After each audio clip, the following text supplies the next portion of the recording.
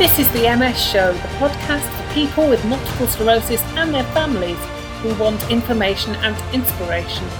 I'm Bron Webster. I've been living with MS for over 20 years. I'll be sharing with you tips, stories and ways to keep going with MS. In today's episode, we're talking again to Grant Miller in the second part of his diagnosis story. He was diagnosed 30 to 40 years ago, and at the time support was not what it is today. So I was interested to talk to Grant about how he came to terms with his diagnosis, and did he recognise and accept it, and anything else that he thinks might be interesting. Let's start today's episode.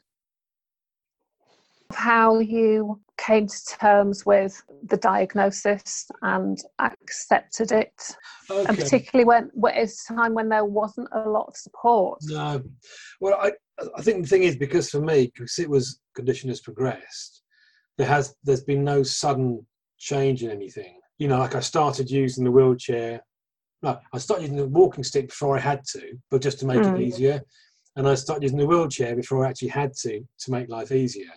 So I've not got to a stage whereby suddenly I've got to use a wheelchair all the time. And having that period of handover, if you like, it's helped me come to terms with it. Yeah, so the loss has been less dramatic. Yeah, exactly. Saying, I think, it's all been very, very gradual. So it's only looking back over the previous period of time, I think, well, actually, hang on. If I look back 5 years, I was doing so-and-so, now I can't do so-and-so, then if I dwell too much, and it can hit me a bit, but just try to dwell on that sort of thing and try and be positive. They're just those intrusive thoughts that you can't stop sometimes. That's the problem, yeah. Yes, so, you're doing something somewhere and you get a memory and remember when you used to be able to do something. Yeah. And then you get that thought. And it's what you do with that thought, isn't it? Exactly. I know that one of the things I regularly, like once a month, collect with the MS Society, the Milton Keynes branch, in the city centre. Well, when it's open, obviously. Yeah. You mean take like a bucket? Yeah, hold a bucket, for a couple of hours. Which is good. You raise a good, fair amount of money doing that for the MS Society. It's sometimes when I'm sitting there with all these people walking past me thinking, I can't do that anymore. I can't. Sometimes that can hit me after a while. Just wish I could walk. Wish I hadn't got this condition. But then things will be so much different in that case, in many levels. I don't know. Is it good or bad? I don't know. I wouldn't be in Milton Keynes if I was doing that, because I'm in Milton Keynes because I retired from teaching because of the MS and started working at the OU, which is in Milton Keynes. So that's what brought you here. That's what brought me here. Yeah, completely. Yeah. Yeah. And I love it here. I really like it. We were talking about support, because going back a stage. Because when I was diagnosed, there wasn't anybody. All I had was my neurologist I saw once every 6 months. I think I saw every 6 months for a long time, actually. Perhaps he wasn't busy at the time. And maybe you asked early on, when did I know I got primary progressive? When was I told it was that? I don't know at what point it was. It may have been at some point when they were writing medical reports for me, because I retired from teaching on ill health grounds. So there would have been reports for that process. And then I retired from teaching, but got a pension, allowed me still to work as long as it wasn't teaching. That's loads better, isn't it? Huge difference. Yeah. That must have made quite a big difference to your day and to your symptoms and your ability to get through the day. Yes, definitely. Yeah. I mean, then, because it was quite a long drive each day, that, I'd regularly stop for a snooze in the car on the way back, because I was getting tired and it wasn't safe to carry on. So I'd pull over and stop. I mean, funnily enough, I don't get those symptoms anymore at all. I don't quite know what the difference is there. Yeah. No, maybe we'll ask a neurologist on a future episode if they can explain why the change. Yeah. But it is essentially recognised as a progressive disease. Yes. So no matter if you're remitting and relapsing, or if you're primary progressive or secondary progressive, which is another category, in all cases, it's seen as a progressive condition, isn't it? It is, yes. Yeah. So Grant, what's the biggest positive thing that you've learned about yourself since you've been diagnosed, and as you say, it's been a long time, and you already said that your confidence has increased, but what's the biggest positive? Well, I think that is the biggest positive, actually, that I am much more outgoing than I ever was in the past, that I'm not shy. I will go and talk to strangers quite happily about almost anything, which would have been totally impossible otherwise for me. And have you made a lot more friends because you've got that increased confidence, do you think? Yes, probably, yeah. It's a bit, I mean, I live alone, so it's a bit tricky to get out sometimes to find new people to meet. But certainly I've got loads of people through MS groups that I meet up with regularly. I do volunteer for Willen Hospice in Milton Keynes, so I've got lots of friends through that organisation now that I wouldn't have met otherwise. You know, and I do bucket collect for them as well as the MS Society. So you're really giving back. You're doing. Oh yeah. You know. Well, because I retired from the OU 3.5 years ago now, and that, of course, when I was at the OU, I had a lot of friends at the OU. Well, I guess acquaintances, I should say, most of them, I suppose, because people you don't necessarily keep in touch with when you leave. But you know, lots of people I was meeting and mingling with then and doing things then. Then when I retired, I thought I've got to do something with my life. I can't just sit at home and watch TV all day, as we're finding now at this current. Yeah, it's not hugely fulfilling, is it? Not really, no.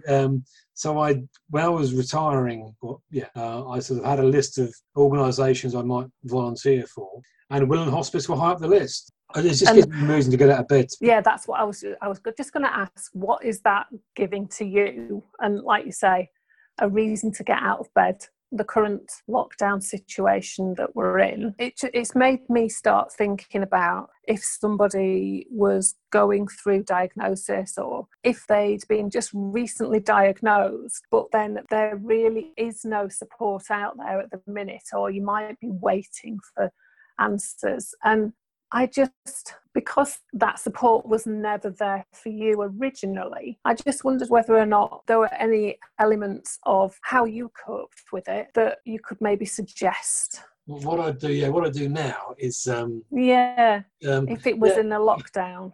I think my main thing is not to, don't worry about things too much, because it is so easy to get too insular and fret about things. As I said before, it doesn't affect, we all know now, it doesn't affect everybody in the same way. So just because you see somebody else with a condition doesn't necessarily mean you're going to be in that same position later on. There's a hell of a lot of information on the internet, but as we all know, the internet has to be approached with caution sometimes. Definitely. You need to get reputable sources, don't you? I think now, if I was just freshly diagnosed now, I would be looking at the MS Trust website and the MS Society, the UK MS Society website, because there's a lot of useful information on there. And both of the organisations have helplines you can phone and talk to people. So I've never had to phone them, but I certainly would be if I was in that position now. And not knowing who to talk to. Yeah, that's really good. That's a really good idea, actually, to find some nice, reliable online sources of information. Definitely. Brilliant. Is that also, if it was a friend of yours that had just been diagnosed with multiple sclerosis, would you say the same thing to them? Yeah, I would. I think that a good sense of humour and being positive is a key thing for this condition, and getting out and doing stuff when you can. You know, I mean, I'm in lockdown now, as we all are, and I live in a nice little village within Milton Keynes, believe it or not. There are some nice villages within Milton Keynes. And it's a lovely little path I can take around the village. So day one of the lockdowns it works, I'm allowed to do my half an hour or so each day going out. I started doing that. And I put a tracking device on my phone so I could see how far I got. And I thought, wonder how far I've gone. It'd be quite fun to add all these up to make a distance. Perhaps I'll do a marathon over a long period of time. And a friend of mine said, why don't you get sponsorship then if you're going to do that? So that's what I've done. I've got sponsorship now, and I'm raising money for Willen Hospice, and I've raised so far £1,300. Brilliant. Over actually. But I'm doing it I'm doing it for the hospice, obviously, because I've had 4 close friends supported by the hospice now, so they mean a lot to me. But also, it's a lever, if you like. It makes me get out and do it, because if the weather wasn't very good, because it hasn't been a couple of times, I might just not bother going. And it's good for you because you're obviously keeping yourself active, getting out. I guess you meet people while you're out as well. Yeah, bump into people. Some people I know, some I don't. Just, long distance chat sometimes. Yes, yeah. No, but that is great that you've taken something and you wanted to do it, but you found by putting some kind of sponsorship with it, that's giving you that real momentum. Yeah, definitely, yeah. But also, I'm being sensible. I'm not overdoing it. I know, I could easily try and do 5 miles a day or something. Well, it's not worth it because that would tire me out too much and take too long as well, I suppose. But also, it's just not worth doing. I'd rather do the 30 to 40 odd minutes I'm doing every day, doing my 1.5 to 2 miles I'm doing each day. Yeah. And it's nice, really good. So how many marathons have you done so far? I've completed 2. I've just started my 3rd. I'm sort of 3 miles into my 3rd, I think.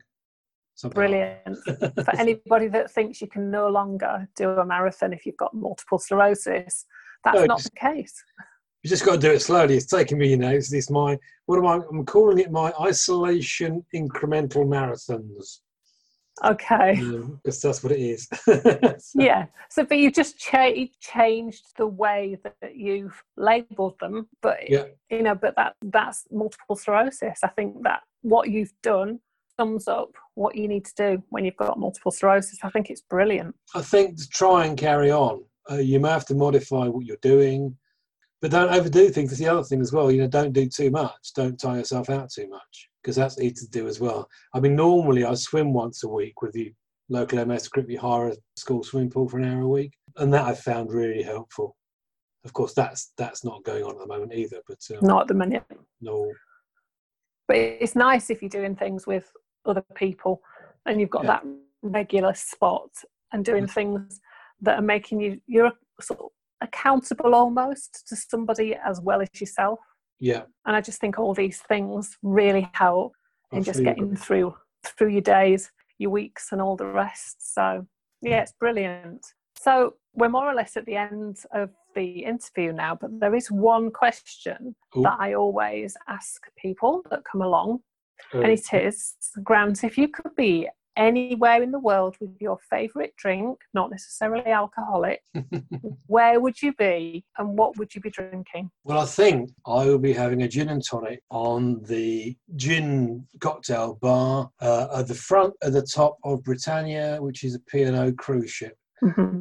So I'd like to be now, but not somewhere further away because normally on my cruises are quite close to home because they can't fly really easily these days. So same ship, but out in Singapore or on the way to Hong Kong or something like that, because I've never been to Hong Kong. I would love to go to Hong Kong. Wow, that is a massive undertaking. That's great. I would love to do that. But a gin and tonic will do, definitely. So thanks ever so much, Grant. Thanks ever so much. You are very welcome. Thanks so much for listening to today's MS show. Please subscribe, rate and review this podcast. And if you'd like to get more involved with the MS show, why not join our Facebook community? Just search Facebook for the MS show. Come back soon for another dose of MS information and inspiration. You've been listening to the MS Show podcast.